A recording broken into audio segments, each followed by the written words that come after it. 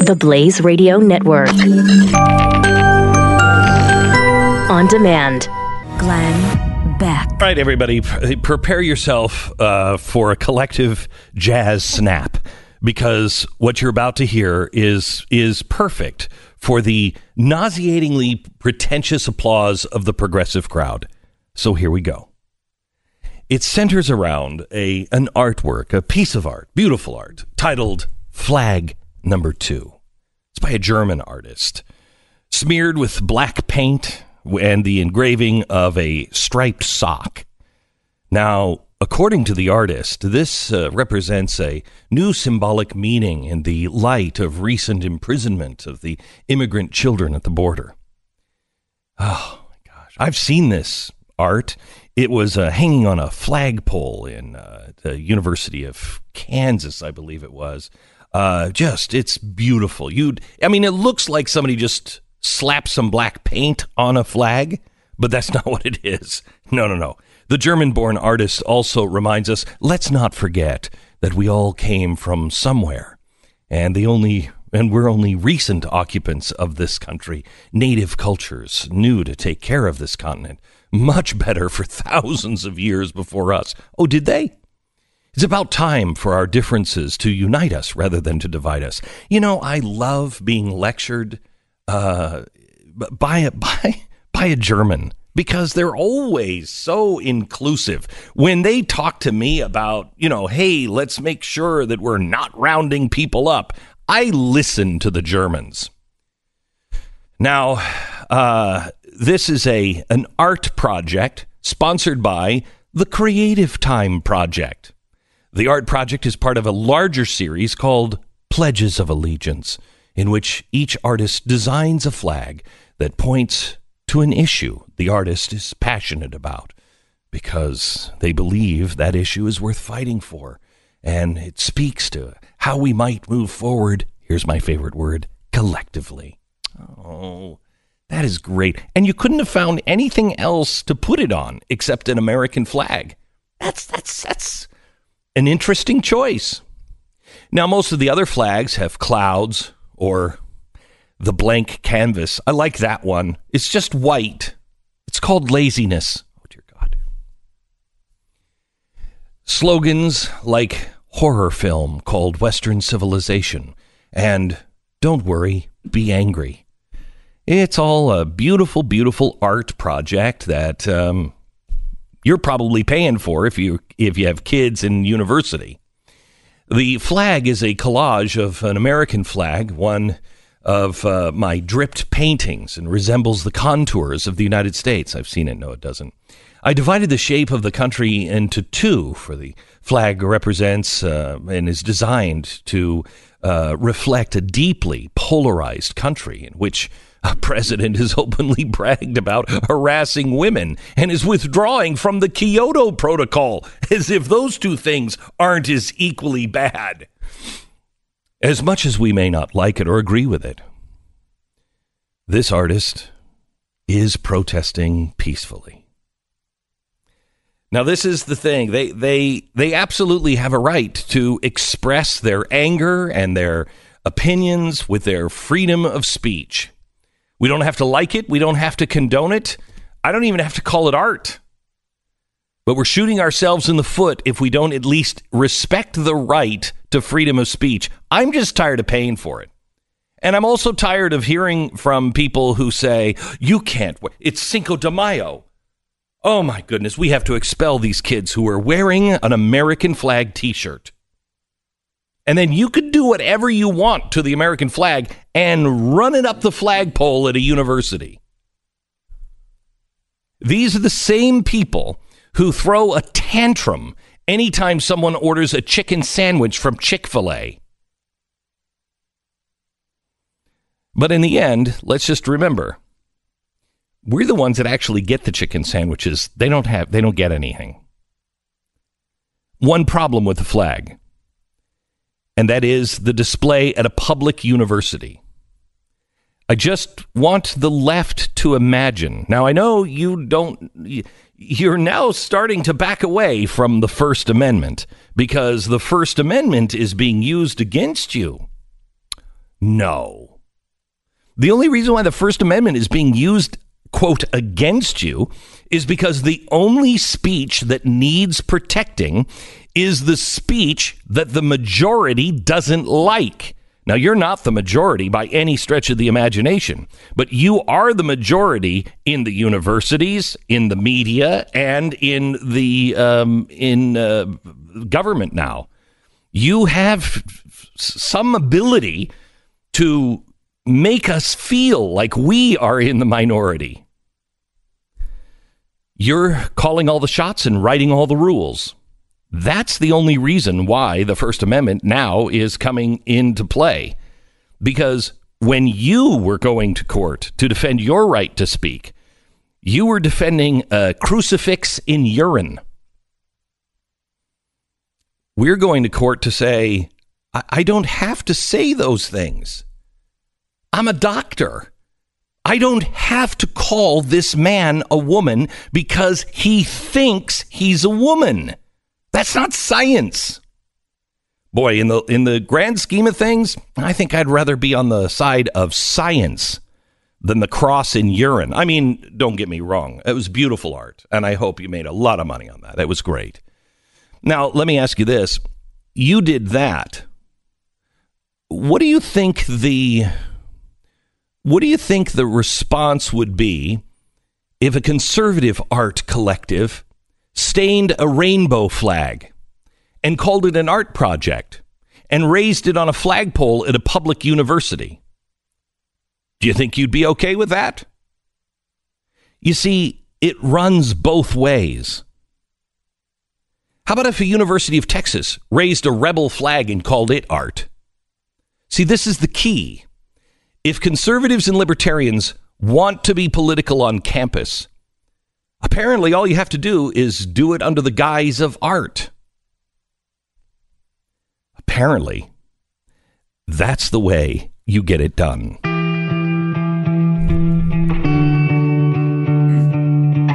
It's Thursday, July 12th. You're listening to the Glenn Beck Program. You know, I think the win here is just to totally remain calm. The win here is the things that are going on are so ridiculous that all you have to do is just remain calm the whole time. For instance, I could be really upset at the whole idea that I've been called and smeared and really run through the mud as a conspiracy theorist, because one of the conspiracies was that I debunked the FEMA camps. Okay, now you never read all of that. You just read conspiracy theorist Glenn Beck, who talked about FEMA camps. Yes, I did. I debunked them. But they made that into a conspiracy for me because they said you were even talking about a conspiracy. And because you even brought it up, you gave it credibility. Now, I could be angry when I hear things from MSNBC like I'm going to play for you. But the winning play here is, again, just to remain calm and point it out. Because there was a conspiracy of FEMA camps. Oh, Barack Obama, and at first I think it was George Bush, is building these FEMA camps. And they've got all these bags where they're going to bury people. And it's really, okay, shut up. Not true. The other conspiracy that we were really clear on was the birth certificate of Barack Obama. It's not true. B, if it was at that point, it wouldn't have meant anything. It wouldn't have done anything. You could have had proof positive, and it would not have removed him from office. A lot like what the left is now saying about Donald Trump. What do you do to get this guy out of office? You could have had a KGB agent saying, yes, this was a fake birth certificate we put together. His name is actually Boris. And it wouldn't have made any difference at all. So, I'm a conspiracy theorist. I want you to listen to this from MSNBC. Okay, It sounds insane. I just want to say, it really does. Like, the idea that he goes to Moscow in 87, is cultivated as a Russian intelligence asset, and is this sort of like sleeper cell for decades, sounds nuts. It sounds like the stuff of conspiracy theories. Why are you not insane? So that's a great question, Chris. I get that all the time. So first of all, the piece acknowledges that is probably not true, but it might be. And one of the reasons I wrote this is... Stop. It's probably not true, but it might be. So, wait a minute. Hang on. What we're talking about here... And they went on for about, 14 minutes or so? I think 8. So they go on, and they're saying, look, this sounds nuts. Well, what's nuts? That Donald Trump has been a Soviet sleeper agent since the 1980s, just waiting to be activated. And then he said, well, the piece itself acknowledges that this probably isn't true. Oh, okay. You take seriously some of these low probability, high impact scenarios. Before the election. Wait. So it's the press's duty to take on these low probability and high, what was it? High impact theories. Oh. Okay, we should just write this down so we know. It seems like the FEMA camps were low probability, but high impact potentially. Very high impact. Sort of everyone heard that Hillary Clinton had about an 80% chance of winning, and we all just treated it like that meant 100% and didn't think about what would that 20% alternative really mean. So that's part of what I'm doing with this, with aspects of this piece, like this trip to Moscow.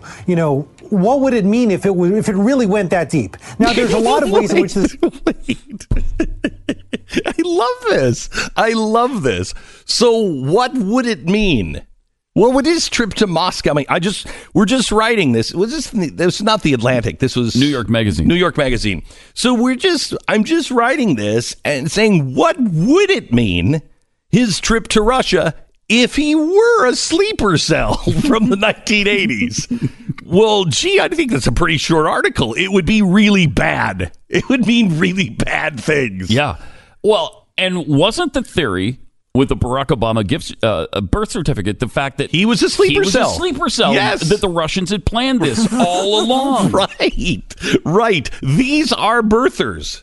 Yeah. This is birthers. Yes. And here is MSNBC doing it. They're pushing it. Right. Scandal could be really bad and not go that deep. But I think you need to consider that for another reason, which is that everyone always says, well, this has been Trump's view forever. All this stuff he's saying about the Western allies splitting us apart from the West and how he's sort of pissing on them all the time and saying, we should let them go their own way. That's just what he's always thought. It's not really what he's always thought. It's what he's thought since 1987. He never thought that before then, or at least he never said it before then. And in 1987 is when he went to Moscow, and he's feted by the Russians and tours Moscow, and then he comes back, then he starts talking about running for president for the first time, and then he starts talking for the first time about how our allies are a bunch of freeloaders and we should kick them to the curb. Yeah, and we should say that can we stop for a second? Where was he in 1985? Where was he? Where was his height? Because his height was at the end of the Reagan administration, wasn't it? Mm-hmm. Yeah, when he bought his first casino, I think, in the late 80s. Right. Okay. So he's now. Then he starts to go on record about the well. Yeah. People knew who he was then. Right. And he was a big mogul by that time. Yes. And that's around the time that Art of the Deal came out. Then people started listening to him. They were listening to him in 1975. Right. It's ridiculous. What were Glenn Beck's views in 1969? I don't know. I was 4. Nobody was really listening to me then. Isn't that the same time you visited Canada, though? And then have always been... Oops, hang on. His mic was just unplugged or something. Let me tell you about our sponsor this half hour. It is LifeLock. Security professionals warning now of email phishing scams targeting World Cup fans. Now, I'm completely safe. This is just yet another reason America is number one. We don't have to worry about the World Cup thing. In fact, this thing has gone on so long now, I'm beginning to question the rest of the world. I really am. They're all, you read day after day, oh, this country's depressed. Oh, England's depressed. Get over it. It's soccer. Nobody at least in the place that counts, cares about the soccer cup, whatever it is. Okay. Anyway, they're now fishing for anybody who is connected online with the World Cup. So if you're looking for information, et cetera, it can come on in and put a weak link into your system. Criminals can get in and start taking your passcodes, your banking codes. LifeLock identity theft protection is now added the power of Norton security, which will help protect you against the threats to your devices that you can't easily see or fix on your own. And if you have a problem, the agents are going to be there to work to fix it. Nobody can stop all cyber threats, prevent all identity theft, or monitor all transactions at all businesses. But LifeLock with Norton Security is able to uncover the threats that you might otherwise miss. So go to LifeLock.com or call 1-800-LifeLock and use the promo code BACK. Get an extra 10% off your first year. Promo code BACK with LifeLock.com. So the year that I was made Defender of Israel and given that award by Benjamin Netanyahu is the year that I was also called an anti-Semite for discussing the facts that George Soros manipulates world markets and is working to manipulate the governments of the world. There was also the fact that he was made to go out with Nazis and show up at the home of Jews and invite them to leave their homes. Right. When he was a kid. And I don't condemn him for that. He was a kid at the time. And we only get that from him. From him. Right. So anyway, but that's a conspiracy theorist. Yeah. Okay. But Chris Hayes and New York Magazine with Jonathan Chait, which I believe has hate. Just drop one letter and you've got hate. You can't spell Chait without hate. You can't do it.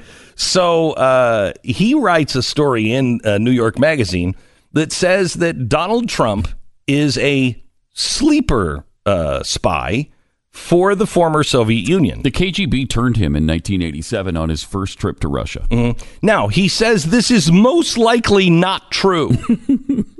But he feels that, and so does Chris Hayes, that we have to look at these low probability, high impact theories and just to, prepare because, we all thought that Hillary Clinton was going to win and she didn't. So what happens if this is true?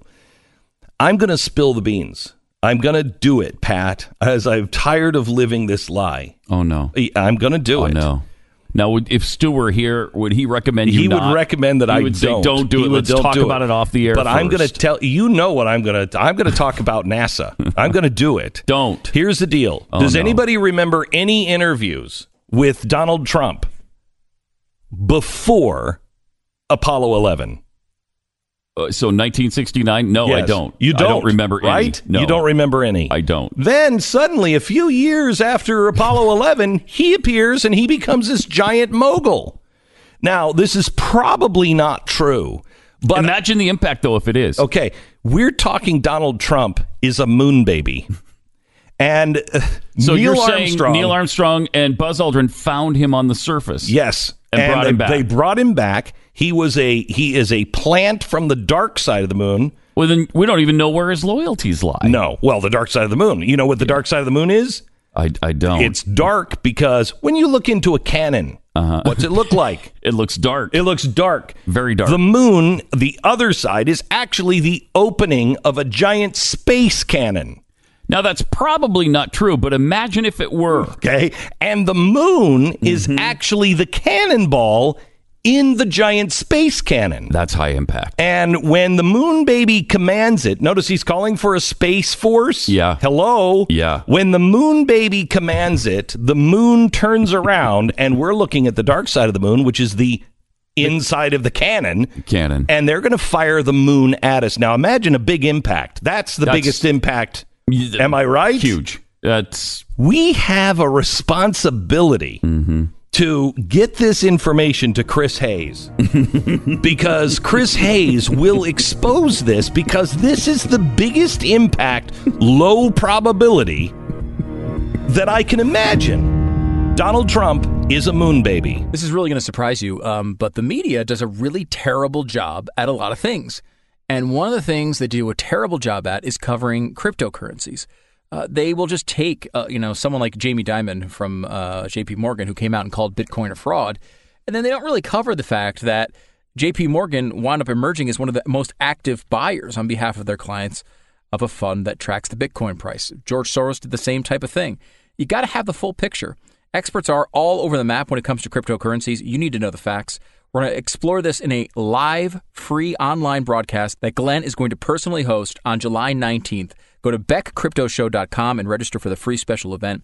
You're going to discover the new case for Bitcoin, 3 names of cryptocurrencies that Tika Tiwari recommends that you should buy now. It's a really important list. And exclusively, you'll get access to the $2 million Bitcoin giveaway. Go to beckcryptoshow.com and register. It's beckcryptoshow.com, beckcryptoshow.com.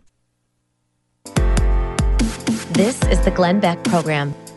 So I am still a little perplexed by the lack of coverage from the conservative side on what I think is a really important story. And I don't know why people aren't picking this up. Do you have any ideas, Pat, of the 3D printed gun freedom of speech case that Cody Wilson was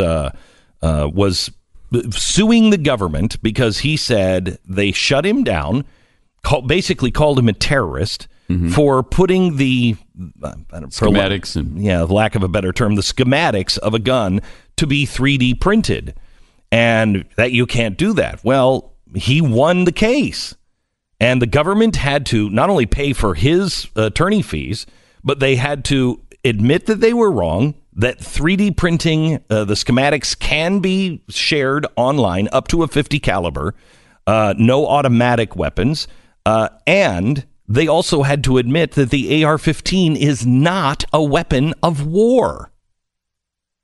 How is this not a big story? I don't know. It doesn't even seem like Fox is necessarily. I know nobody's on this. We have Cody Wilson joining us in about half an hour from now, so don't miss that.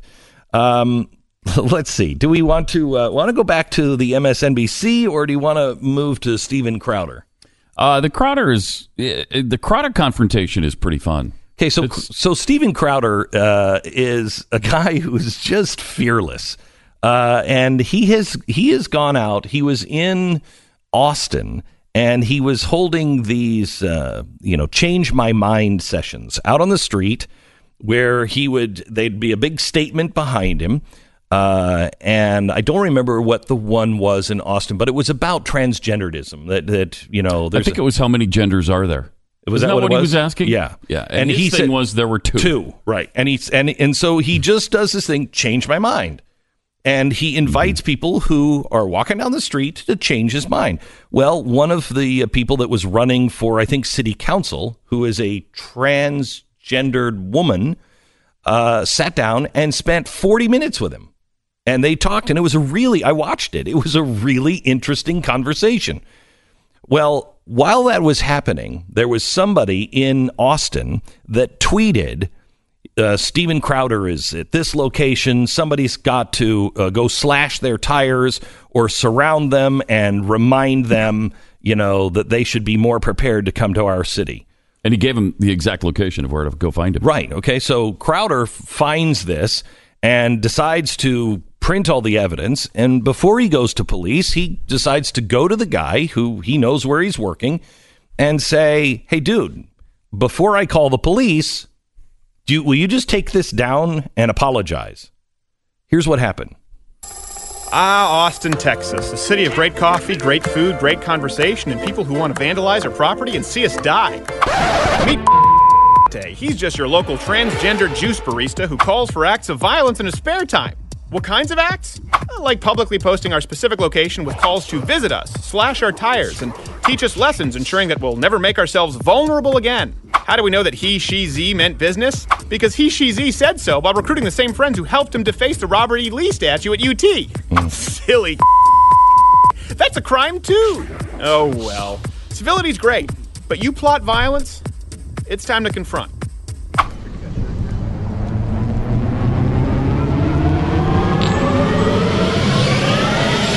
Hey, kid. So he actually goes into the place of business. Remember me? No. No? You don't remember me at all? Steven Crowder at all? No, not familiar? No. This is you threatening to slash my tires here? Oh my God, you need Remember to this? chill out. Slash Okay, my... stop. He first says no. No, I don't know. No, I don't know who you are. Well, he clearly does, because Steven walks in with this giant poster board of his Twitter page or his Facebook page, and it's posted a picture of Steven Crowder. He knows who Steven Crowder is, obviously. Soon as he says, oh, really? You don't know who I am? Because this is the evidence that you do. The kid immediately then says, hey, dude, you just really need to chill out. Tires, and actually, funny enough, also the Robert E. Lee statue seems you helped deface. We're trying to work. Let me ask you, why do you think it's okay to threaten to slash someone's tires? Hey, I didn't do it. Predictable, Z. The first instinct is always denial. But why did you do this, oh man? You realize that you put our crew in danger. Lucky for us, we had a Bristol board. How about you check this out here? Before we'll leave this. Yeah. I'm a conservative who has a difference of opinion from you, and I've never threatened actions of violence. I've never threatened to slash anyone's tires. Okay, stop for a second. Now, if you would be watching this, you will notice that now the barista's boss is now standing between him and Steven Crowder and defending him. Now, I just want you to remember what happened at Starbucks. At Starbucks. Now look at what is happening to this guy, a guy who has threatened someone else and has admitted on his Facebook page that he was also behind the vandalism of a statue in Austin. So you're working with a guy who has now admittedly done 2 crimes. Call the police. You know what, let's call the police officers, because as a matter of fact, we actually have... Actually, I would like to speak with the police. We're about to file a report very soon. Okay, you should do that, man. This is a part of being a man, is owning up to the actions here. When you threaten violence against someone, part of being a man is taking ownership of your actions, taking responsibility.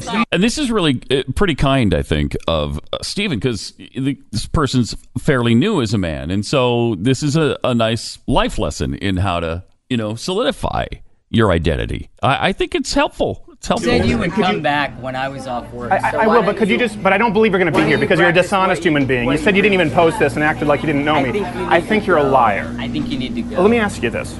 Could you just say, hey, you're sorry, take this down. Could you take this down? Could you take it down? Because there are other people. It's not going anywhere? Oh, there you go. He just admitted to doing it. What? My name's on it. Of course I did. That has nothing So you did do it. So you think it's okay to threaten someone and slash their tires? I didn't do it. So was it a joke? Are your tires okay? Thank you. So does that make it? It's a crime. It's a crime to threaten this. You understand that, right? Okay, it's a crime. Could you take it down? Could you take it down? No, it's a crime. Could you take it down and just say, hey, listen, I don't really want to call actions to violence to people who disagree. I think it's time for you to go, dude. Part of being, come on, you want to play the part. Part of being a man is owning up to the actions and admitting what you did. They call the police? Well, good. I think they should call the police. I think we should call the police. We should file a report. I would like to, before filing a report, offer you the chance to take it down and just stop with the threats of violence. You stop with the threats, you take it. I think Steven Crowder is being really magnanimous here. Yeah, just take it down. Just take it down and apologize and say, I don't want anything to do with violence. Tells him it's not going anywhere. He's not going to. He has no intention of taking it down. Why? I don't know. The guy's serious about being violent to Steven Crowder? Because I believe he hates him so much. He is not afraid of what happens when Steven Crowder leaves. Yeah. He is surrounded by people who think he's right and think that what he's done is okay to do on conservatives or to conservatives. Now, if he were a conservative and some liberal walked in and outed him as a conservative, I would bet you that his boss would not protect him like that. No way. He's not afraid of any consequence because there are no consequences when you are on the progressive or the postmodernist side. You can do whatever you want, and there are no consequences. I already am, but everybody knows who this guy is, so it doesn't matter. Yeah, I know. Just keep looking at me. Why do you think this person's being sit in the abused? This is a threat of violence. I'm not going to. You're not going to read it. Really? First off, I would never threaten anyone here with violence. I hate violence, certainly for political opinions. Well, we actually had to change my mind, which is a segment we do where we sit down. And we actually had Danielle here, who's running for city council, a transgender person, sit down for 40 minutes and talk. At that time, was threatening to slash our tires, and someone who works at UT was asking our car to be firebombed. The time for discussing is over. It's time to renounce the acts of violence coming from people who you employ. So I can't speak to this. I'm on the clock. I can't speak to this right now, dude. You can read, can't you? And I've listened to you. Please can you understand? Here, look, I'll help you. I'll take your poster outside for you. No, I'd like you to keep it here for when the police arrive. But I would love it for when the police arrive, because that's actually evidence, so I'd like to keep it. Now he snaps the poster in half. So where did you put the board? Absolutely. One of your friends nicely yanked it out of my hands, and he has it outside. Gosh, so they got slightly Yankee. So a little Yankee, a little Yankee, a little Yankee. A little Yankee. Yeah, just like a little bit Great, of... well, I hope we have it on camera. All of you need to walk out with your GoPros and your pretty cameras. Oh, that's right, I guess. No right to film. Okay, so this ends with the police coming. And the police don't go after Steven Crowder. And they don't arrest the other kid either. However, Steven does fill out a complaint, and they say that they are going to be looking into it. Now, we're going to follow this story because I'd like to see what looking into it means from the Austin Police Department. If you are threatening people with firebombing, if you are claiming that you are part of defacing public property, if you are inciting people to go to a specific location at a specific time and either firebomb or slash tires, does that matter? Does that matter? It should, and it would if it was on the right. Yeah. But like you said, I don't know in this case. I don't think it will. No. He'll get no consequence from this. And anyone, remember that someone just wouldn't obey the Starbucks rules. The rules. You got to buy something, anything. You have to be a customer to use the bathroom and to stay here. They called police on that. And that was so offensive that the Starbucks chain shut down for a day. Here's this little juice bar that I'm sure nothing's going to happen because I'm sure it's local and it's in Austin and it's in the progressive little, neo-Marxist neighborhood, and they're not going to do anything about it. In fact, they will wear this as a badge of honor, and he will become a superstar. He'll become the barista at this juice bar, and no lesson will be learned. And we'll probably see him on Stephen Colbert, and he'll be a little celebrity for 15, 20 minutes. The little barista himself, I'll bet you Colbert will get him, and Jimmy Kimmel. Well, I don't know about that. I mean, it's not like somebody could bring a clock into class that looks kind of like a bomb. Well, it's just and he becomes famous. Here's our sponsor this half hour. It's Casper. Casper wants to make sure that you have the best night's sleep. And the best way to do that is to test a mattress out. If you have a new pair of shoes, I have a pair of shoes in my closet that I bought. I wore like 2 times. I wore them in the store and I like them. And then I wore them a couple of other times and they were so uncomfortable. I hated them. If that's ever happened to you, can you imagine what's happening with the mattress that you're sleeping on? You buy a mattress because you'll go into the store and you'll flop around on it for a few minutes. That doesn't tell you anything. And then what happens if you don't like it? You just live with it. Don't. Try a Casper mattress for 100 nights with their 100-night sleep challenge. 100 nights. If you're not getting a great sleep, by night 40, Send it back. And they come and pick it up, and they refund every single penny without a question asked. It is Casper. Use the promo code Beck right now, and you're going to save, I can't remember how much it is, $50 on select mattresses. It's promo code Beck at Casper.com. Terms and conditions do apply. Casper.com. Welcome to the program. Glad you're here. So I'm very curious as to why the media, even on the right, are not following a story about a massive free speech lawsuit that the government just lost to Cody Wilson and SAF. Now, what this is Cody Wilson was on our program, I don't know, 5 years ago. And you know him from this quote. In whose conception, under what paradigm? I'm just resisting. What am I resisting? I don't know. The collectivization of manufacture, the institutionalization of the human psyche. I'm not sure. But I can tell you one thing. What? This is a symbol of reversibility. They can never eradicate the gun from the earth. Right. Okay, so that is true. The symbol of irreversibility that can never eradicate the gun from the earth. That is what this was all about, this lawsuit. Do you have the right to put basic schematics up of a gun in 3D printed form so you can download it to a 3D printer and print and make your own guns? The court decided, yes, that is freedom of speech. So now he can continue to post these things. Also, they admitted that the AR-15 is a modern sporting rifle, and the government was forced to say that this is not a weapon of war.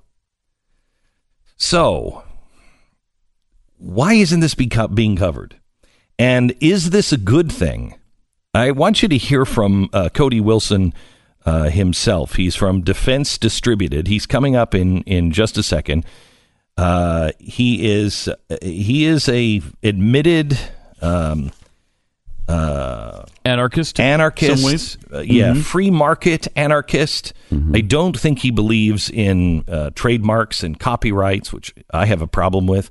But he has made a great deal of coverage here, I think, for the Second Amendment, and you have to hear from him yourself. What does this mean for the future? Cody Wilson joins us in a second. Glenn Beck. It's Thursday, July 12th. Yeah. You're listening to the Glenn Beck program. Right, okay, get off my back. Cody Wilson is the founder and I believe CEO of Defense Distributed. This is a company that makes digital files that lets anyone print 3D untraceable guns. He is also in the business of making the actual printers, and I have purchased one of these guns. We have it in our collection for our museum because I think this is an important step. One of the very first 3D printed guns. If you ever handle it, you would have no idea that this is. I've handed it to people before who are gun people and said, "Tell me about this gun. What do you think about this gun?" And they were, "Oh, it's great. Yeah, it's 3D printed." They can't believe it. But the world is changing. Now, he was sued. He was stopped by the government. They called him all kinds of names. He sued and he won. The government came out with quite a statement this week. It's not getting a lot of press, and I don't know why. We have Cody on with us now. Hello, Cody. How are you? Hey, Mr. Beck. Good morning. So, Cody, you are an interesting dude. Let's start with a couple of definitions from you on how you describe yourself. You're a crypto anarchist. What can you define that? What does that mean? That's just for the kids, man. But so basically, in the 80s. In the 80s, they came up with this idea that the internet would allow, if not outright political anarchy, at least a virtual form, which would mean like we'd get things like Bitcoin and we'd get things like WikiLeaks and these liquid markets of information that no government or set of governments could really prevent. Right. The creation of such economies. I mean, the people demanded it, and the frictionless flows of information would allow them. I simply claimed back in the day that liquid information and guns would be a part of that. So it's kind of I keep getting called a radical these days, but when the Department of Justice comes out and says what you're doing is constitutional, or they come out and say Brett Kavanaugh is some type of extremist for following the letter of the law, it's funny how like the shoes switch feet these days. I don't feel like much of a radical right now. Yeah, I mean, I am having a difficult time backing the government on what they claimed. This was the Obama administration that went after you, but having a hard time with this. However, because of the world we're living in, there's no way that you're ever going to put the genie back in the bottle. 3D printed everything is just a part of our lives, or will be soon.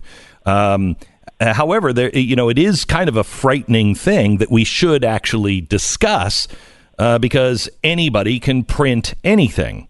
And now, if you're afraid of everybody, that's a problem with society. Could you just real quick, free market anarchist? What is that? I don't know, basic principles of free market anarchy are that you think markets, not laws and other arbitrary sets of hierarchy, should determine things. But look, man, I mean, would I vote? Maybe. But the important thing is I'm glad that the political American tides that serve like our gun culture, for example, I'm glad they exist. Right? I like being American. I like being a part of this unique history that put the popular ownership of firearms in people's hands. And I believe that I helped the Second Amendment, in fact, with my political philosophy. I supplemented it. And I don't believe that like we're opposed necessarily. I like the old radical Republican ideals of the founding of this country. I know we share that in common. Mm-hmm. So, So Cody, so why isn't the press? Because I see this as a huge victory for the Second Amendment. Why do you suppose no one is picking this story up? It's us and Wired magazine. Yeah, that's true. Well, look, you had Kavanaugh. Trump determines the cycle. Mm-hmm. And the liberals right now this week were so worried about preserving Roe. And I mean, honestly, I don't blame them. And I even feel bad for them. I'm not hurt that this didn't get more press. If it did, I'd be having to watch my back or something. I know. So and then why report on the fact that the Second Amendment is forever now? That doesn't help you out, does it? Yeah, right. So tell me what the ruling means in what you believe. One of your attorneys was Alan Gura, who is behind the Heller case. He's one of the best Second Amendment attorneys, if not the best, in the country. Tell us what you think this means. That's right. I would say we got the number one guy, the guy that really gave us the modern Second Amendment. I did not want to do this wrong. What this means is it's really more of a victory for the First Amendment. I know that's harder to translate for people. I know you guys will get that. This was the government ultimately on the merits question running away from a real stinker of a First Amendment case where they would have to police or give themselves a plenary power to police all the information related to guns online. Well, we all know that that's absurd. So this is the government itself recognizing that it really shouldn't take on or even attempt to justify such a power. And I was frankly shocked to see it resolve this way. Yeah, I was too. So Cody, what the ruling says is your freedom of speech to publish all of this, which is basically, if you will, a computer blueprint for a 3D printer to print the gun. You can do that. However, what about me downloading it and printing a gun? That's not addressed, is it? Well, it is. I've got good news for you, sir. What the technicalities, like the moving parts of this involved a bureau in the State Department and this set of laws called the ITAR. The upshot is a temporary modification to these laws has been created, and when I post these things and you come visit my site and post whatever you want, all that stuff gets committed to the commons, to the public domain, and then is thereby free for everyone in the country to use. And it's free for you to come to my site and contribute yourself. So by me winning, every American has the unquestionable right to traffic in this information. And we're not just talking 3D printing. 3D printing is a handle for it, but we're really talking about blueprints, CAD, CAM, for all the guns we know and love, everything. We're talking about the entire harvest, the entire computer-aided design and manufacture of popular firearms. It's now free and clear and open for the rest of time. And I would not be in trouble, in your view, for printing a gun. No, it's a separate question, really. But, as long as you've been able to own a gun in this country, you've been able to make one without question. Now, some states want to regulate it if you get into the business, right, of selling these guns and distributing them. The federal government, that's when they step in. But what's great about this country is you've always been able to make guns here. We've built this country on building guns. Huh. So your company, Defense Distributed, you're the one who made my gun, the one that I bought from you 5 years ago or so. But now you're making the actual 3D printers that make those guns?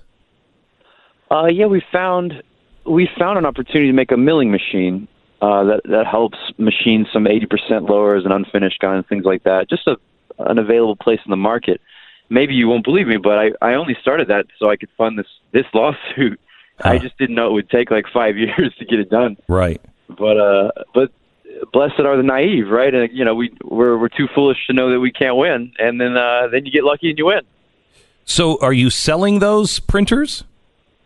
Yeah, I am. I have a website called Ghost Gunner, ghostgunner.net. We sell mills for $1,600, $1,700.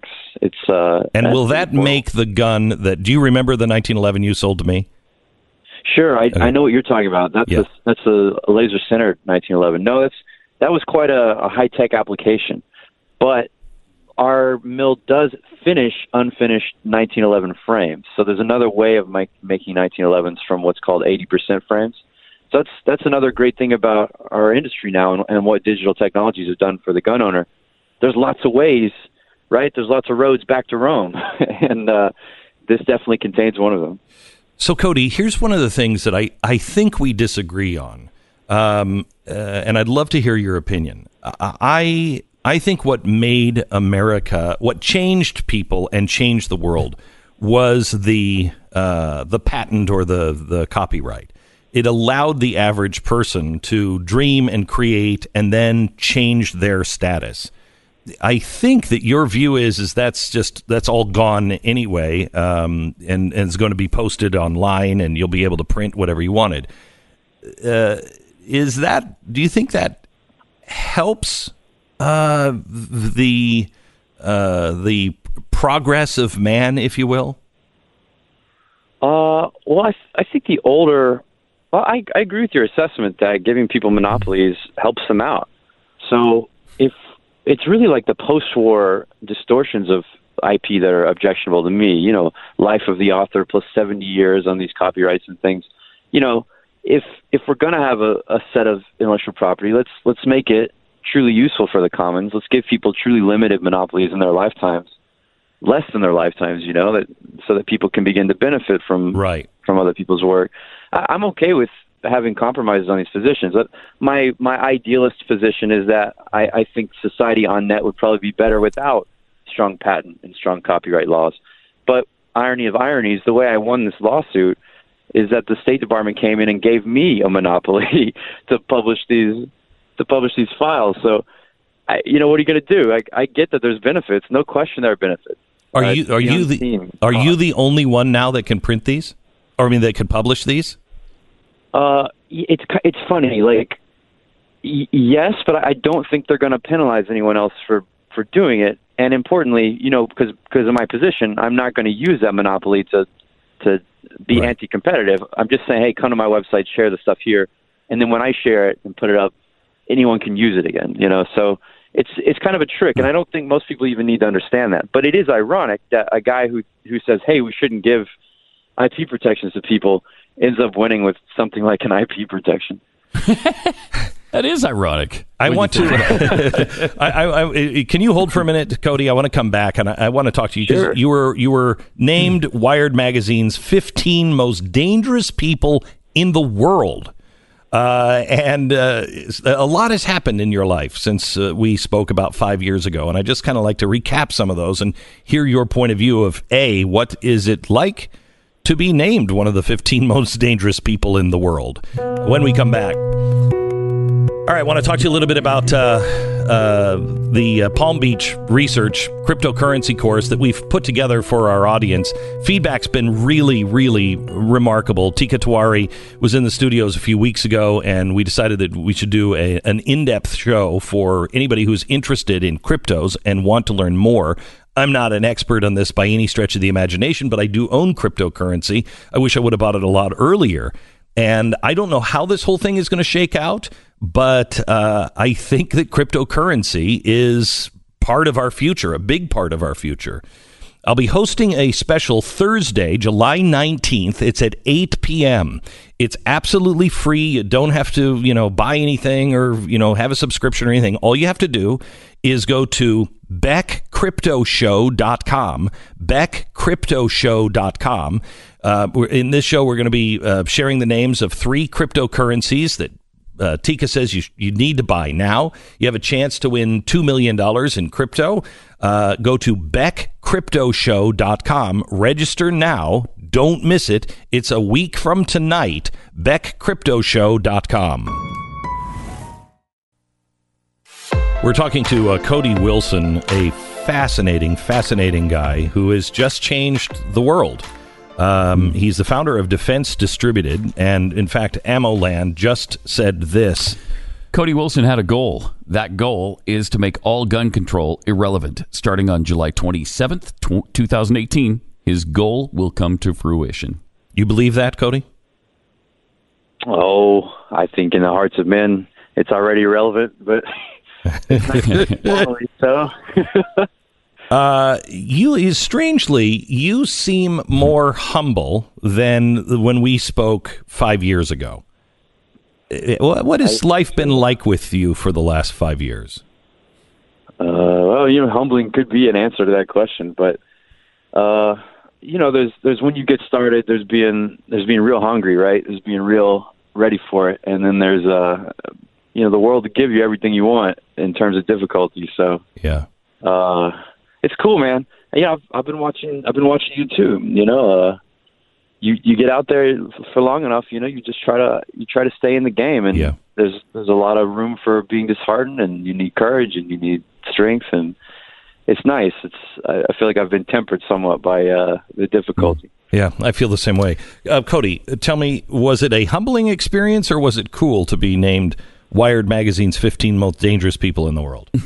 Oh man, that happened when I was 24 years old. So what do you think I did with that? Like, what do you? Tinder? No, sir. I walk in any room in any bar in the world and make use of that. Yeah. Why did they say that about you? Was it just this, or you have with cryptocurrency? I can't figure out where you are really, because you wanted to be on the board of Bitcoin to destroy Bitcoin. Oh, no, sir. Well, the foundation, I didn't think that Bitcoin needed stewards or institutional representatives. I felt like, why interface with the government? Why volunteer anything? They couldn't catch up. Why help? So I love Bitcoin. Oh, man. Bitcoin is, I started taking Bitcoin in 2012 to help with my project, and that was probably the single best decision I ever made. Shut up. Oh yeah, I sat with Mark Andreessen about that same time, and he said, "Glenn, you should accept Bitcoin." And I was like, "Yeah, we should do that," and I never did. What a fool! Was it even at 300 per coin back then, Cody? No, or did you buddy, I was getting them at 9 and 12. Oh my gosh! Oh my gosh! It was nice. Okay, now when it went up to 1,000, I cashed out quite a bit, maybe half at the time, and took my manufacturing company. But it was still beautiful. Yeah. And to this day, I have quite a bit. So So what do you think? In that sense. What do you think the future is? Because Bitcoin became too hot. It just became a trend, a fashion trend, and people really didn't even understand it. I think. Where do you think it goes from here? Well, it's somewhat cyclical, like the public apprehension of it. So, yeah, it got really overheated to 20,000, but I think we'll see 20,000 again. And I honestly believe in the monetary economics of Bitcoin. Like you teach sound money. I believe that Bitcoin is perhaps the soundest money to have ever been created. Yeah. On its principle, on technical principle alone. But there's also a beautiful community of people developing around it, and all kinds of institutional tie-ins that are just almost in the offing. And look, I think it's here to stay, at least in concept. But even I believe that Bitcoin itself is the innovation. It's not the other technologies. It's that we really did create, by an order of magnitude, a more sound money than even hard currencies. Where do you stand on things like AGI and ASI? Do you think we're going to get there? You know what? I don't know if I know what you mean. AI is artificial intelligence. AGI is artificial general intelligence, and ASI is super intelligence. Got it. Okay. Well, in the computer science problem, I think a general AI is actually a fantasy, but I actually do believe that. I don't believe that AI is the kind of global threat that we hear about all the time from Elon. Really? Why?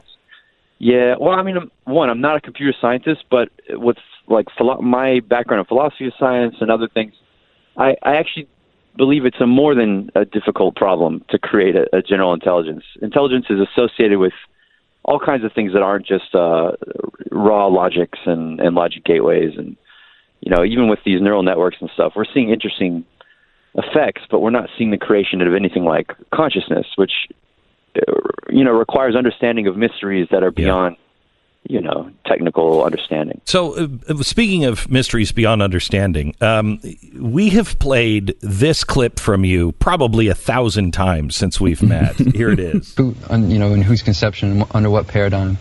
I'm just resisting. What am I resisting? I don't know. The collectivization of manufacture, the institutionalization of the human psyche. I'm not sure. So we have a minute left. So, Cody, did you ever figure out what you're resisting, first of all? And then... Yeah. Okay, good. Okay. Good. Often we do things right before we have the words for them. We know what we're doing. Yes. We can't say what they are. Yes. Cody, I'm thrilled to talk to you and thrilled to see who you're turning into. You're wicked smart. You always have been, but you seem to have been tempered and have a very thoughtful outlook, which is needed at this time. And yet you are still swinging for the fences, and I think it's great. Cody, thank you so much. Thank you, Mr. Beck. You bet. Cody Wilson, founder of Defense. It's a different kid than 5 years ago. Big time. Yeah. I like him. He's grown. I like him. I didn't know if I liked him the last time.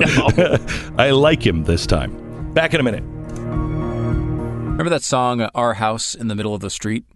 It was in the 80s, and I remember I was a kid when that came out, and I used to think that someone had a house built in the middle of the street. And what a terrible idea that was, because a car could crash into it. There's all sorts of terrible things that could happen.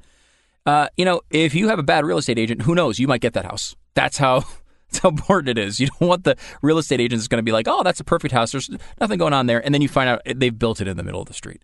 realestateagentsitrust.com can take care of more important and complicated issues than just that of my 6-year-old mind. Real Estate Agents I Trust is a network of over 1,200 agents from all over America. They know how to advertise. They know how to get results. They know the local community, and they know how to make sure that you're updated. If you need to sell a house fast and for the most money, or if you're looking to buy, go to realestateagentsitrust.com. You'll be introduced to the best agent in your town. Let these agents earn your business. There's great people. Get moving with realestateagentsitrust.com. It's realestateagentsitrust.com. So let's talk about the all-important Papa John's controversy, because is pizza racist? We have to know. With the Papa John's thing, I'm trying to give Papa a reason for saying these things, and I cannot come up with a reason. Here's what happened. He's meeting with his PR firm, and they're going through a mock situation and trying to teach him how to avoid future controversies. Because you remember, Papa John's was in the news because they jettisoned the NFL because they said, they made it all about politics and not about football. They've really taken a hit. Some people say that their pizza is really, really crappy. me living with an Italian, I wouldn't know, because she would kill me if I ever had a piece of Papa John's. I love Papa John's. Do you? Yeah, it's really good. Okay, so here's what he said. He's in this meeting, and they're role playing with him, and he says, "Well, Colonel Sanders called blacks the N-word, and he never faced any criticism for it. Only he actually used the word." Yeah. Okay. First of all, even if you don't use the word, probably not a good, example. Colonel Sanders has been dead for 30 years. When he was saying that, Martin Luther King was still saying, "Hey, what do you think? Can I belly up here at the lunch counter?" No, not a good example. Then he went on and he said, when I was growing up in Indiana, people dragged African Americans from trucks until they died. Yeah, First of all, I don't know if that is true. And if it is, you're living in a different Indiana than I know of. In what context? In what context would that be appropriate? If you're discussing the history of racism and why we are where we are, and you're trying to make the point of here's how bad it was, and so that's why it's so important that we fix that and don't use these words. Maybe. Okay. Now remember, you're in a PR battle. Okay. Mm-hmm. So you've been with us when we've done PR prep, right? Yep. So what you do is you have PR people, and they just fire relentless questions at you, trying to get you to crack or to say the wrong thing. Mm-hmm. So in what realm of reality would that be used in context in that setting that would be helpful? I don't know, but it's to me, it's kind of a strange phenomenon that he's just explaining something and uses the word. He's not calling anybody that. He's not saying it's appropriate to use that. He just said the word. Is that enough for? Would you use that word for them to lose $96 million in value in one day because you said that word? Is it really that? Well, that goes to a different. I wouldn't say. Hang on just a second. Yeah, hang on just a second. That goes to a different, and I want to talk about that part. Okay. Mm-hmm. However, you wouldn't use that word. No, I wouldn't use that word. No. Why wouldn't you? It's just unacceptable today. Just unacceptable for white people to use the word. Right. I think it's unacceptable, honestly, for black people to use it. Well, but they don't. And that's fine. Yeah. I can still say, I think you're wrong. It's unacceptable. Mm-hmm. It's a horrible word. I wouldn't use that word. I have an uncomfortable time using that word in a historic, for instance, reading Tom Sawyer. Or Huckleberry Finn. Yeah. Have a really hard time using that, but that isn't in a historic context. If you're just saying that and you're behind closed doors, doesn't that kind of tell you a little bit about who that person is? At least, not even saying that they're racist, just that they're completely disconnected from reality.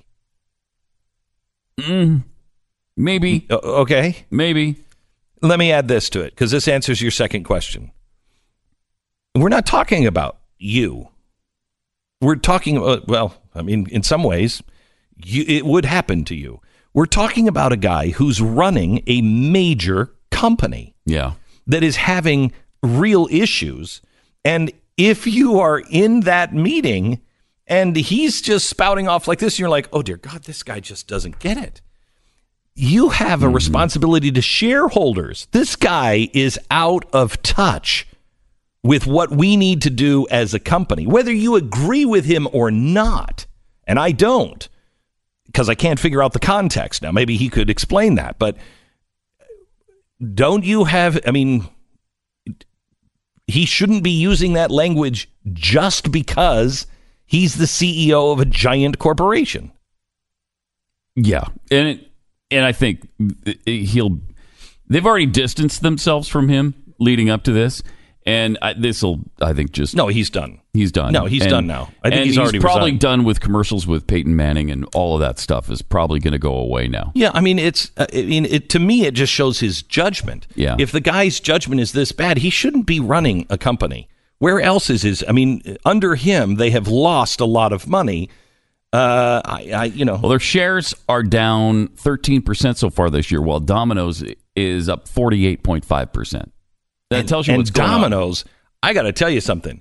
If I were on a desert island with my Italian wife, and the only food was Papa John's or Domino's, she couldn't make anything herself. It would never be Domino's. Never be Domino's. I don't even know. Tanya. Yeah, I've never even had Papa John's that I know of. I don't think Tanya would ever do Papa John's, but I know for a fact wouldn't be Domino's. Although, I've tasted it since they did the big change. Really? Yeah. They did one of the most successful, hey, we used to suck and we're better now campaigns I've ever seen. And I think it's really true. They are better than they used to be. I'm still not a huge Domino's fan or a client very often. Of the two, we always go Papa John's before Domino's, but it's better than it was. So if it's better pizza, if Papa John's is better pizza, what the hell are they doing? Yeah, what are they doing wrong? And that would go to the CEO. It would, and all the negative publicity that's come to him. Yeah, this is just not good. This is just not good. Just not good. There was another thing that I wanted to talk about, and that was The Rock. He was on last night on Colbert. Listen to this. People have talked to you about whether you would run for political office yourself because people love a winner. You seem like a winner. You exude great confidence. Do you actually take that possibility seriously? I absolutely do. Yes, I do.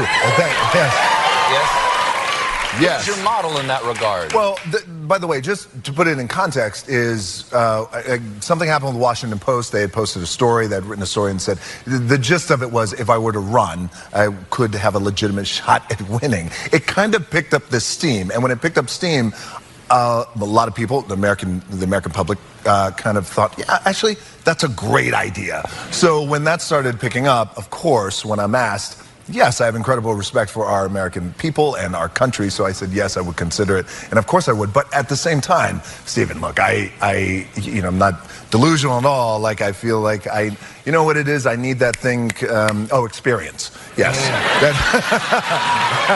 So if that were to happen in a 2024, 2028, I would have to go to work and get some experience. Yeah, sure.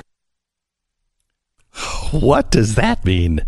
Every show, every movie I have seen him in, I just look at my family right before I go, he's running.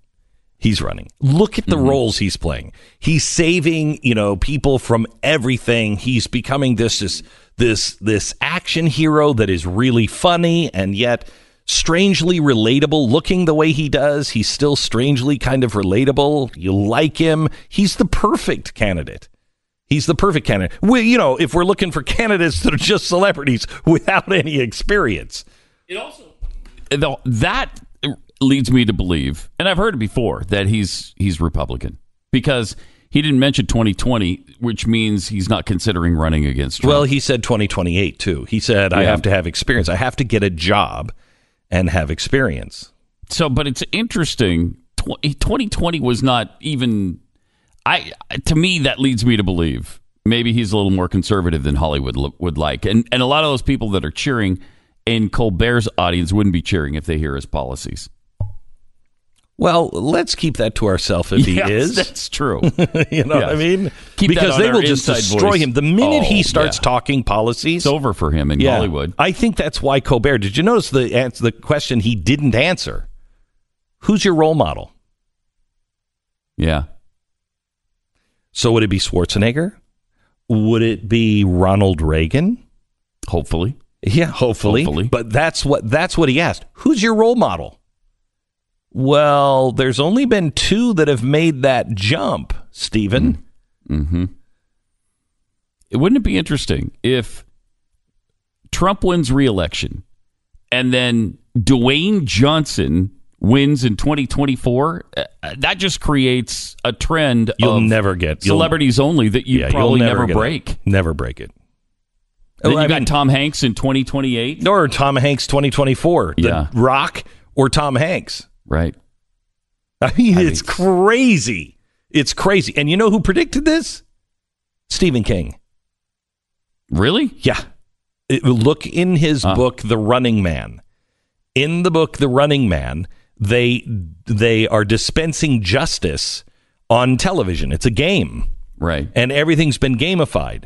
And the president was one of the game show hosts.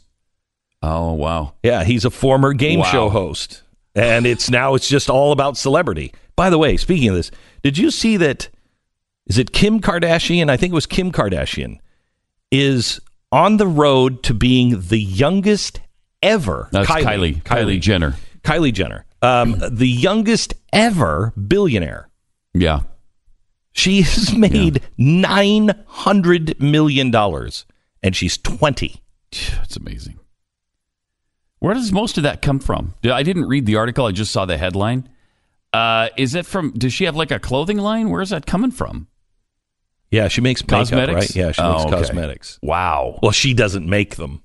I'm sure she probably doesn't even wear them, but she sells it. She's 20. $900 million.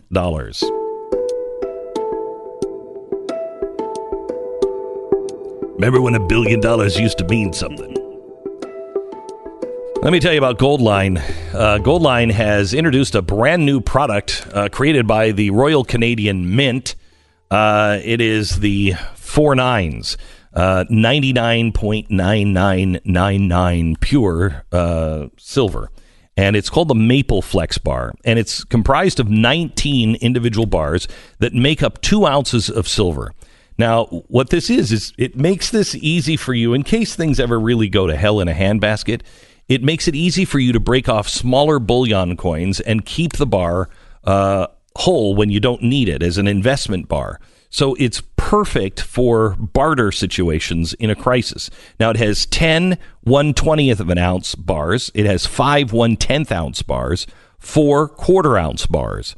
Each bar is legal tender. It's guaranteed for its weight and purity by the Canadian Mint, and the Royal Canadian Mint is stamped on it. I mean, look, they basically, when you break them apart, it looks like they're coins, but they're pure silver.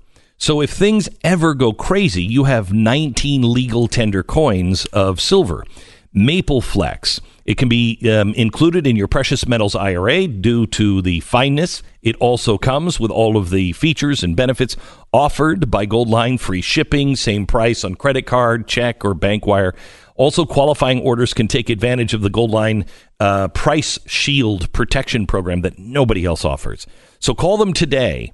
Want to own gold or silver? If things really get nasty, the Maple Flex is a great solution. Call 866-GOLDLINE, 1-866-GOLDLINE. Read their important risk information. Make sure gold or silver is right for you. 866-GOLDLINE or goldline.com. After the broadcast today, we're getting a lot of questions in on cryptocurrencies, and I'm going to be talking a little bit about that today, right after the show on Facebook Live. Join me right after this radio show, so about an hour and 5 minutes.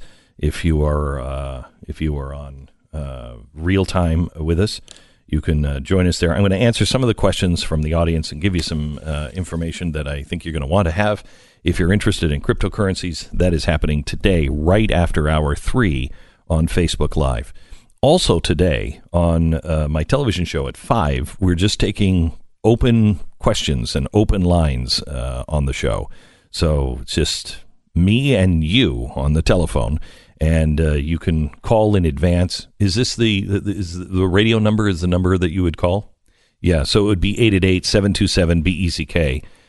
That is going to happen at 5 p.m. Eastern live, and I'm not sure if it's also on Facebook, but I know it's on the Blaze TV. But if I think you might want to check Facebook Live. We might also take some Facebook questions today and do it there, but I'd love to talk to you at 888-727-BECK. You should probably call about 15 minutes early just to be able to get in, because we're going to start taking phone calls right at the top of the program, 5 p.m. Eastern, on the Glenn Beck program on the Blaze TV. By the way, we're talking about Papa John's founder, John Schnatter, who, while trying to prevent some sort of PR snafu, created a massive PR snafu. Right. He did resign as chairman. So that's what I thought. It's been done already. Bye-bye. I mean, what were you thinking? I probably wasn't. Yeah. And does nobody in the room have a confidentiality agreement? I mean, think of that. Yeah. They're brainstorming on how to not be, you're in a session trying to see how to handle the press, and you screw up, and somebody leaves the room and calls the press and says, boy, this is really bad. That's where we are right now. It's just where we are. Glenn Beck. Okay.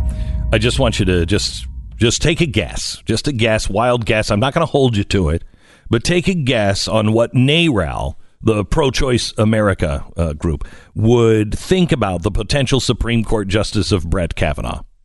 Show of hands. How many think their view is going to be positive? Right? Nobody. Thanks to Twitter, we can know this instantly. Let me give you this one. We'll be damned if we're going to let 5 men, including some frat boy named Brett, strip us of our hard-working bodily autonomy and reproductive rights. Just so you know, damned and men are both in all caps. For one, Roe versus Wade was also decided by damned men. I just want to throw that out. Frat boy named Brett? He doesn't strike me as a frat boy. Maybe this is just trolling 101. Don't feed the trolls. Just mentioning this story runs the risk of giving them an exposure, but the hypocrisy is it's fun. It's just fun. Great argument against Kavanaugh, it really is. And I'm not sure if they're going to use that, during the upcoming confirmation. Here's another one, too, that they might want to consider using. This one comes from late-night comedian Stephen Colbert. As you would expect, he had this to say. Now, I don't know much about Kavanaugh, but I'm skeptical because his name is Brett. That sounds less like a Supreme Court justice and more like a waiter at Ruby Tuesdays. Hey, everybody, I'm Brett. I'll be your Supreme Court justice tonight. Before you sit down, let me just clear away these rights for you. That's funny. That's funny. So let's end with another piece of comedy gold here. Reference to a name that is, actually ridiculous. Colbert, that's a French name, is it not? It's a French name just to get the cultural elites on my side, Bill. I'm as Irish as you. I'm a Stormy, I'm an O'Neill, I'm a Tuck, I'm a Fee, I'm a Connolly. Because I could sit toe-to-toe at a potato table with anybody. I talked to your 3rd grade teacher, Miss Crabtree. She said back then you were little Steve Colbert in South Carolina. I was Steve Colbert. But you, once you got here to Manhattan from South Carolina, changed from little Steve Colbert to Stephen Colbert. I just wanted to point that out, Steve. Other people can make fun of names, too. It's Thursday, July 12th. You're listening to the Glenn Beck program. We should start calling him Mr. Colbert. Welcome to the program. I don't know what happened to Piers Morgan, but Piers Morgan came to America and tried to lecture us on how bad we are, then went back to Great Britain and is now lecturing them on all of the good things, including, you ready for this one? Donald Trump. Listen to this from Piers Morgan in England. Obama deporting 3 million people unconscionable. You split up many families. Yes, I did, and that's why. Where was your protest march against that when he came to the country? And that's why I also but if you feel so strongly about it, where was your protest march against Obama? In this country if you found that unconscionable too, where was the march? You do not have to go out and march against standards. everything in order to make a point about one thing. No, if you find them both unconscionable and it's the same issue, you have to march twice, don't you? I would actually encourage you to maybe check out some of the other work that I've done where I've been intensely... Tell you what I do, Ash, I go and check out some basic facts about your hero, Obama. He's not my hero. I'm a communist, you idiot. You didn't plan any protests against him. So is Obama, by the way, you idiot. They were both communists, I guess. The guest and the president, at least a Marxist. Amazing. Well, you have more evidence than anything that MSNBC is saying about Donald Trump now. That's for sure. Of being a sleeper cell for... Well, just his parents, his mentor, his college professors, just everybody around his him. Friends. Jeremiah Wright, his friends. He appointed communists in his administration. Right. So it was no big deal. He believes in redistribution of wealth. No big deal. Right. It's not. Doesn't mean anything. Yeah, there's no evidence of any of that. But I think it's fascinating, though. Every single person I can think of who's been on The Apprentice defends Donald Trump to the death. So Penn's not a believer? No. Oh, okay. All right. Well, so there's one. Yeah. There's one. But Piers Morgan was on The Apprentice, and he is a staunch defender of Trump. It's amazing. He wants to have this guest, whose name is Sklar, I think, go do some basic homework on her hero, Obama. Didn't we believe Obama was Piers Morgan hero during the whole Obama administration? Yeah. And what he's saying is incredible. What he's saying is you have to be consistent. Yeah. If you cared about this and you think this is an abomination, where were you then? Right. And he's right. Exactly right. Especially in Great Britain. You're protesting in Great Britain what's happening on our border when you don't know a thing about it? Well, she's a communist. Yeah, that's true. I mean, she is an admitted communist. And what do communists need? Anything they can have to stop the United States of America. You've got to stop the engine of America. And that didn't apply to Obama because he was like-minded. They didn't have to stop him. He was what? Like-minded. Was he a moon baby? No, he was not. Yeah, we found out earlier on this program, and I think it is. I think it is important for you to let MSNBC know. And Chris Hayes. He had a guest on from the New Yorker magazine who made it very clear that this isn't probably true. But we should check into the fact that Donald Trump might be a sleeper agent for the former Soviet Union. Okay. It sounds insane. I just want to say, it really does. That's Chris Hayes. The idea that he goes to Moscow in 87, is cultivated as a Russian intelligence asset, and is this sort of like sleeper cell for decades sounds nuts. It sounds like the stuff of conspiracy theories. Why are you not insane? So that's a great question, Chris. I get that all the time. So first of all, the piece acknowledges that is probably not true, but it might be. And one of the reasons I wrote this is you need to take seriously some of these low probability, high impact scenarios. You know, before the election, sort of everyone heard that Hillary Clinton had about an 80% chance of winning, and we all just treated. So he's saying that it's probably not true, but it might be. So we exposed today that, and I think you need to let Chris Hayes know this. Just tweet MSNBC Chris Hayes, and let him know that we believe low probability but high impact that Donald Trump is a moon baby, and that he was brought back on Apollo 11. I mean, can you prove that it didn't happen? No. Yeah, you never saw anything in the news about Donald Trump before. Not before 1969. No way. And then all of a sudden, 10, 15 years later, he's Donald Trump and everybody knows his name. They brought him back from the moon. He's a moon baby. Why do you think he's asking for the Space Patrol and the Space Force? Because he needs to get back to the moon.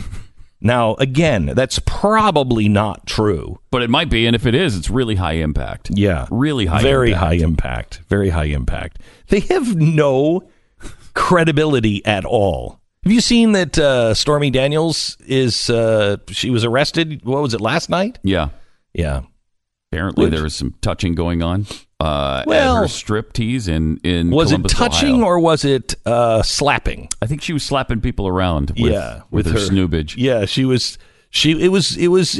was boob slapping, and you weren't slapping her, she was slapping your face with hers. And it's classy. I mean, West Hollywood. I mean, you did the right thing by giving her the key to the city. I don't think that you have every right to say, Donald Trump is just such a just such a disgrace for men.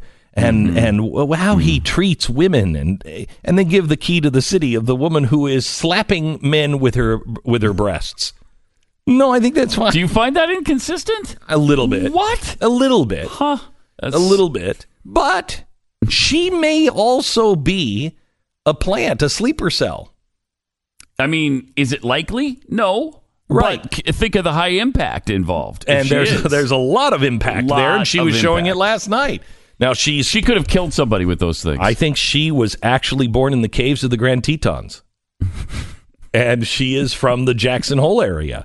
And she's now here, and she's going to slap people silly until they appoint her the queen of the Grand Tetons.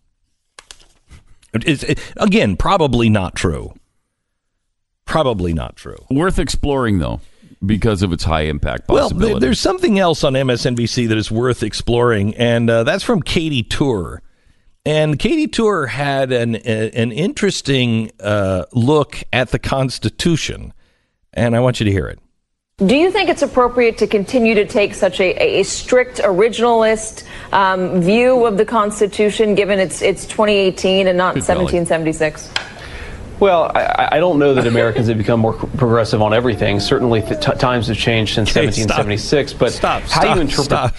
Stop. And given the fact that the Constitution hadn't even been written yet in 1776, that was kind of important. That's weird, isn't it? Wouldn't be written for another 13 years. Yeah. So help me out, Pat. The freedom of speech, is it any different than it was back then?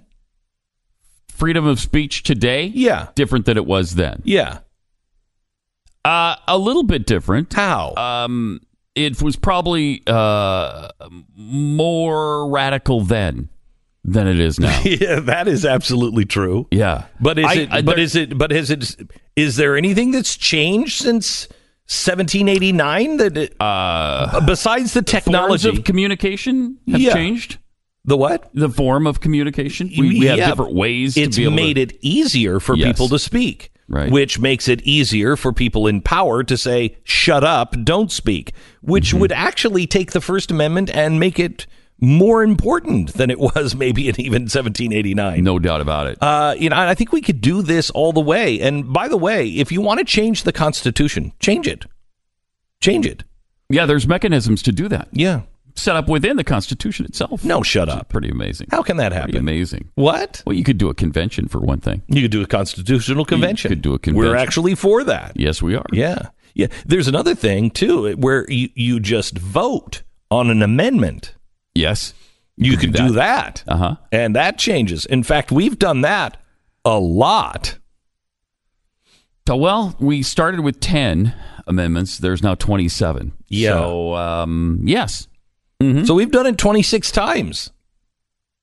You can do that. This just shows that they are only interested in legislating from the bench. That's all they want to do. Yeah. And here's proof positive. We're going to take a break. I want to show you. We went back into the archives and we looked for the questions and what they said about Robert Bork. He was right, the most extreme ever, correct? Yes. He was going to cause all kinds of disasters in this country. Wait until you hear this. Then, I think everyone will agree that Ginsburg is the most, let's just call her what she would claim, progressive on the bench. Meaning that she wants to move things forward.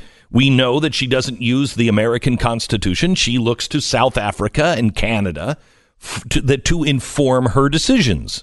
Okay, that's not constitutional. But she rules from the bench, and everyone knows she doesn't side with conservatives. Let me show you the difference on how they both were approached by the press in the time machine here in just a second. Amazing. And please do not spread it around because it's probably not true, but it might be. And if Donald Trump turns out to be a moon baby, imagine the impact. Imagine the impact. Whew. Let me tell you about Simply Safe. Simply Safe obsesses over the details. The example that I've been giving you this week is the typical glass break sensor. I didn't know this, but it only makes sense. How do you know that? How does the sensor know that you just haven't dropped a plate or a glass?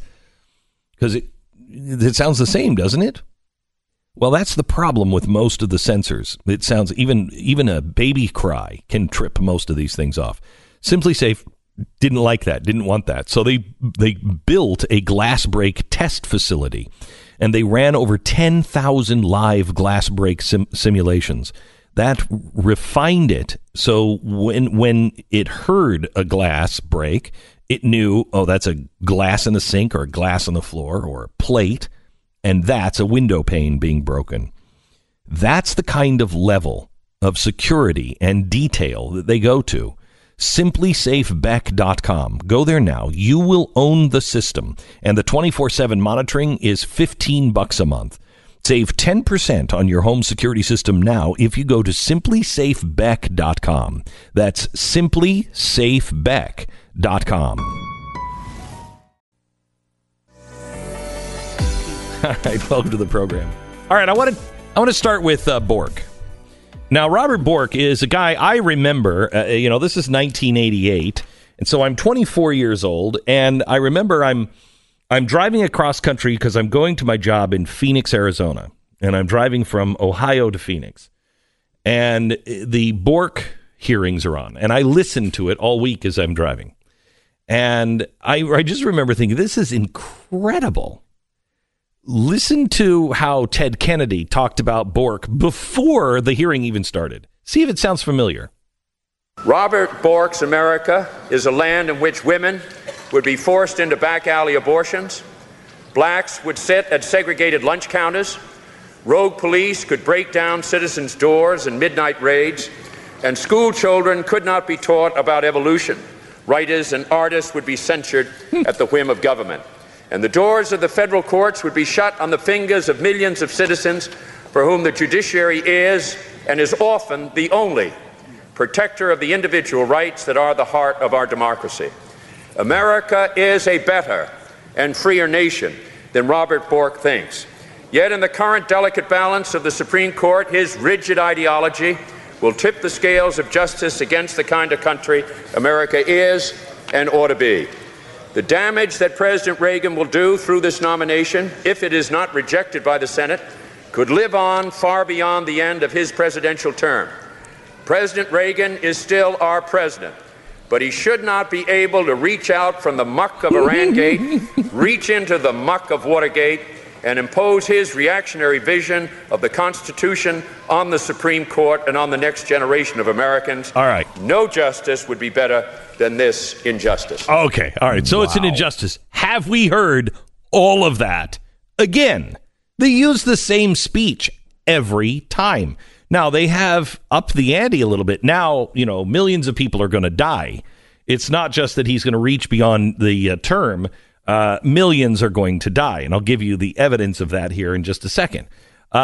When Bork is being questioned, he's being questioned by a great senator now from the South, and listen to him.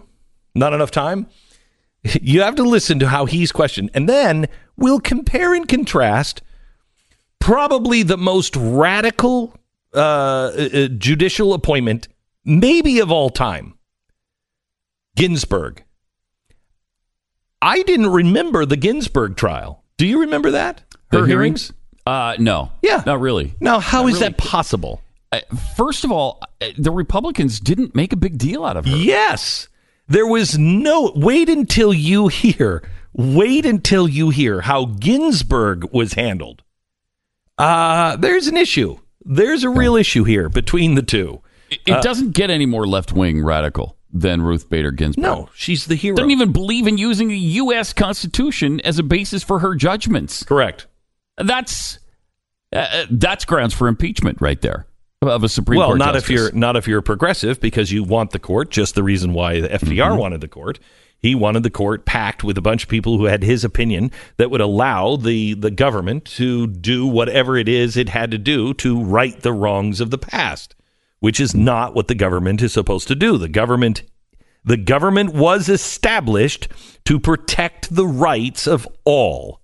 That's what it's about. And that's what the Constitution and the Bill of Rights actually protects.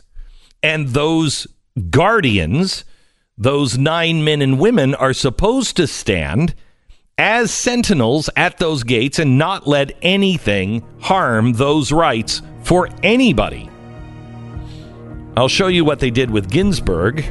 We'll get a little bit more of Bork, and then I'll show you what they're doing now with Kavanaugh when we come back. So I invest in cryptocurrencies a little bit. I think it's a really interesting market. Why not put a little bit of money in it, and maybe it's going to turn up by 1,000%, 2,000%. We've seen those gains in the past. But, there's so many complicated parts of this. There's a bunch of cryptocurrencies I wouldn't even know how to invest in if I tried. That's why I'm going to make sure I'm there watching on July 19th.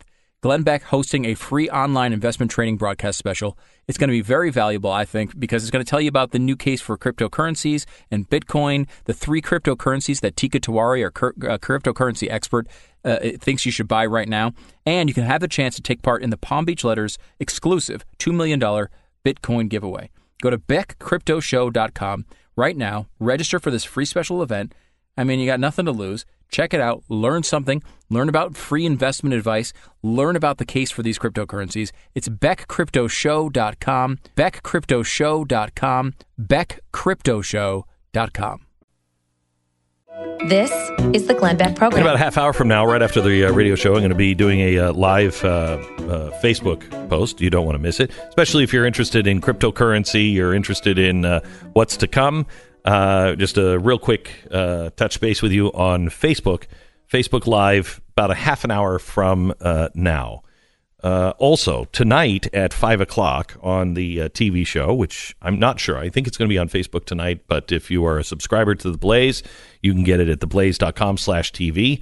I'm doing a half hour of just phone calls, so get your voice in and heard. I'd love to hear your opinion and all of your questions. 888-727-BECK.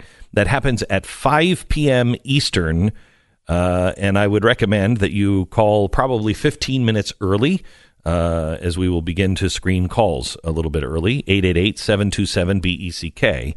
We'll be taking your calls and your comments on Facebook today. A rare opportunity to get in at 888-727-BECK, the Blaze TV.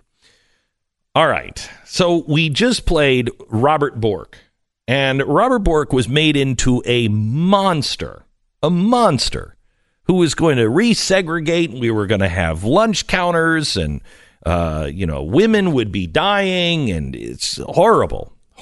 Robert Bork's America. Now let me show you how Ginsburg was treated. Listen to this. Clara.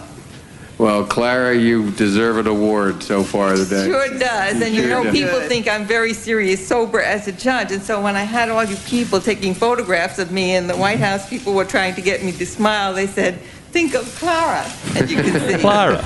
Look at Clara smiling. Okay. And then my grandson, Paul Spera. Paul. And I must tell you that in preparation for these hearings, I have read briefing books, opinion books, law reviews, but there is no book in the world that means as much to me as this one. This is Paul's book. It says, oh my gosh, my grandma look at that. Is a very, very special by Paul Spera. Oh. And I thank you, Paul, for this wonderful book. Adorable. Look, she's opening it up. Isn't that cute? Look at that. She's showing Look at there's some pictures inside. It's precious. Oh, that's the so handwriting cute. Is good. The pictures are beautiful, and you don't need a publisher. This is And it ends with a map of the USA. And as Senator Kennedy just said, he hopes your teacher is listening to this. That is great. And Joe's just enjoying that hearing. Joe Biden he was having a good time. So now you have to ask yourself, how have you ever heard anybody's confirmation hearing? I mean, especially if they are contentious. I mean, Ruth Bader Ginsburg is the most liberal, unconstitutional justice we have ever had.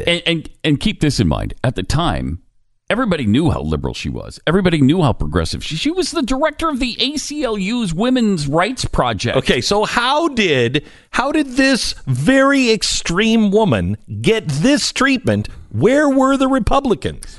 Well, one of them was recommending to Bill Clinton that he not consider Bruce Babbitt for U.S. Supreme Court Justice. Really? Yeah, Bruce Babbitt, too extreme. Too extreme.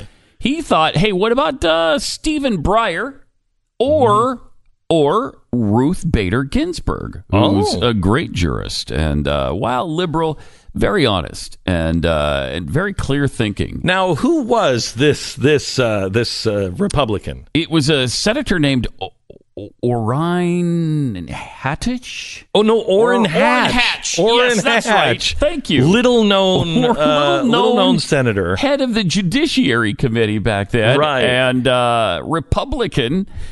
And he's the guy who suggested Ruth Bader Ginsburg. It will not be a problem to get her through.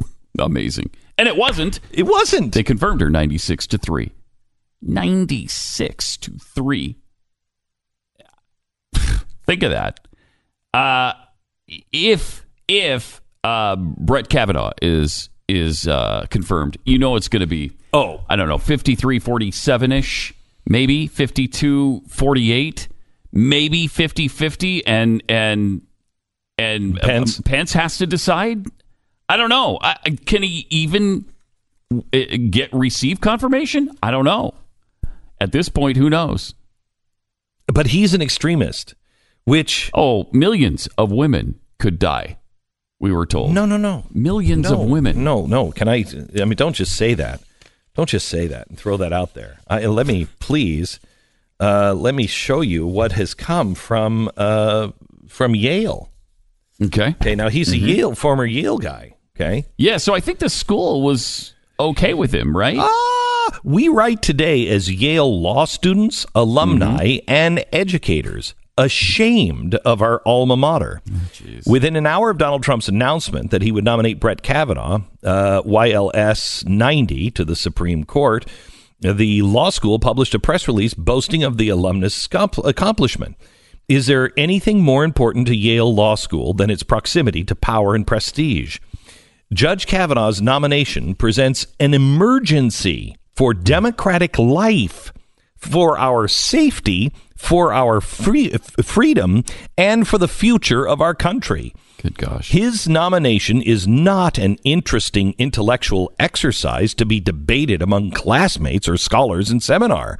Support for Judge Kavanaugh is not apolitical.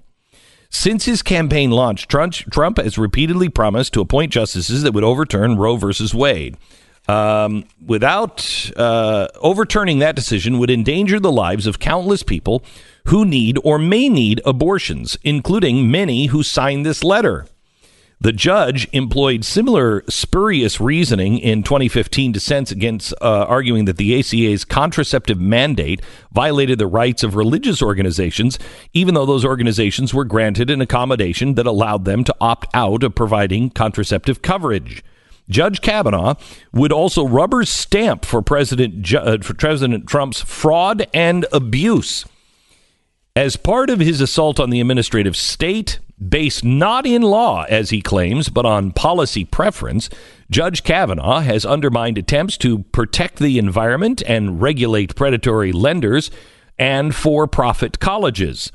Judge Kavanaugh has consistently protected the interest of powerful institutions and disregarded the rights of the vulnerable. Now is the time for moral courage, for which Yale Law School comes at so little cost. Perhaps you as an institution and as individuals will benefit less from Judge Kavanaugh's ascendant power if you withhold your support. Perhaps Judge Kavanaugh will be less likely to hire your favorite students. But people will die if he is confirmed. We hope you agree your sacrifice would be worth it. Please use your authority and platform to expose the stakes of this moment and the threat that Judge Kavanaugh poses. Well, I don't think the Yale students went far enough. Terry McAuliffe, the former governor of Virginia, said Kavanaugh will threaten the lives of millions of Americans for decades. Well, so of course people are going to die. Millions of people are going to die. That's because he has one of the gemstones. He has one of the power stones. Yeah, we're not sure which one though, right? That hasn't been confirmed I think he yet. has the time stone.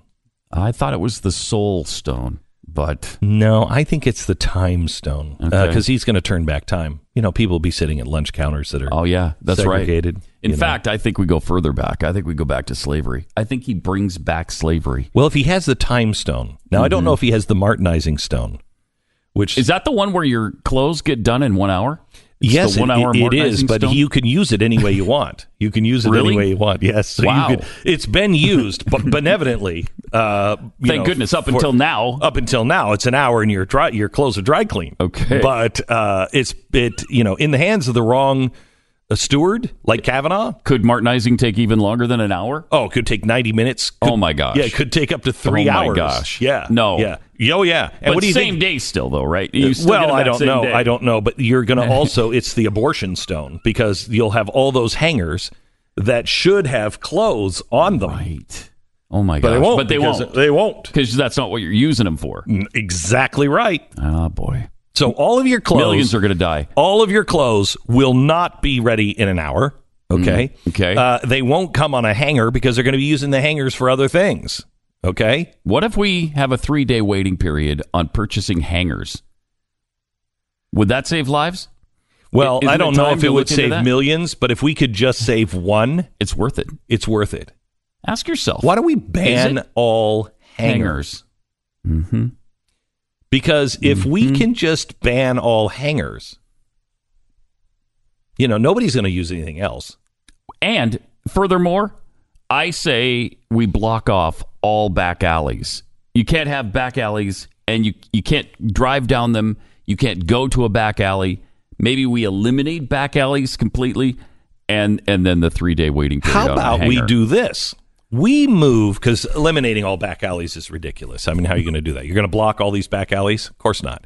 How about if you move the entrance to every building into the back alley, so the back alley becomes the front of the building? Then what do you do at the front of the building? Front of the building is just that. Well, that's just a street. That's not an alley. Okay. Right. So you're not going to have an abortion just out on the street. That's where people die because they have cancer. So everybody must go around to the back alley and enter that way. Yes. And then nobody can use it as a back alley entrance. Right. That way you're not having back alley abortions because the pedestrian traffic. Too many people seeing it. Too many people seeing it. So you move the entrance to the back alley, but you recognize that the front of the building is now in the back alley, but the old front of the building is out on an open street where if you don't have health insurance, that's where you go to die. Which is exactly what Republicans want you to do. They want you to die in the street. Of course. So we all know that. So I think we've just solved another. I think we did. I think we just solved for Kavanaugh. And you're welcome. You could vote for Kavanaugh and just move your entrance to the alley. And I think we're all set. We're set. That makes almost as much sense as the kind of stuff that they talk about. It does. Makes more sense than the stuff they talk about. And it actually kind of works in there a little because it makes the front of the building also a killing place. All right, let me tell you about Mercury Real Estate. For most Americans, your home is the biggest investment you're ever going to make. And this is why we have realestateagentsitrust.com, because you have to work with an agent that you trust, because working with the wrong agent makes a huge difference in the outcome of buying or selling. We have over 1,000 agents all over America who are just like you. Their word is their bond. They're fans of the show. They share your sensibilities. Our agents are vetted. They're handpicked for our team by looking at their knowledge, the skill, the track record that they have. Thousands of families have already put realestateagentsitrust.com to the test, and the results are really incredible, and you can find out yourself. just by going to the website, realestateagentsitrust.com. Helping you and helping families all across America get the biggest bang for their buck, whether you are buying or selling your home. realestateagentsitrust.com. That's realestateagentsitrust.com. Glenn Beck. Welcome to the program. Today is the day for answering questions. Anything that's on your mind is at 5 o'clock today, and that will be on the Blaze TV at 5 o'clock. I'm just about ready to go to Facebook Live. In fact, we're broadcasting now on Facebook Live and taking your questions on cryptocurrency as well. And you can just send us any of your questions right now, Facebook Live, and I'll go there right after the radio show. You're going to give me the 3 names of the cryptocurrencies that Tika Tiwari recommends I buy right now? I don't have them. Okay, this is the 3rd time this week I've asked you that, and I don't have them. I don't believe you don't have them. I don't have them. You're just saving it for next Thursday. I don't have them, but if I did, I probably wouldn't tell you. You probably wouldn't. No, and you can sign up for the free cryptocurrency. Where would I do that? Where would I register for such a thing? I don't know. What is the name of it? Is it what is it? It's Beck Crypto Show? BeckCryptoShow.com. Yeah, I think that's what it is. BeckCryptoShow.com. Mm-hmm. And that's free next week. You don't want to miss that. But you do have to register, so go there and do that right now. By the way, have you heard about that Egypt found a black granite sarcophagus? It's in a tomb that dates back to about 323 BC. It's the largest discovery of its kind in that area. Nobody knows what is in it. They don't know who it is. It's just this big black sarcophagus. Now, the debate is, should Egypt open it? Why are they? Of course.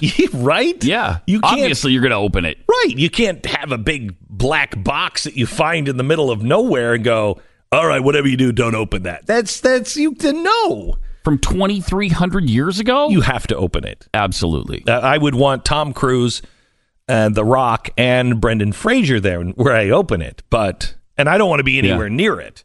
Right. And I'm not going to be on the cargo plane that is transporting it. I'm just telling you that. But because that could be dangerous. We saw what happened in the documentary The Mummy. In The Mummy. Yeah. There was another one, The Indiana Mummy. Jones. Oh, Indiana Jones.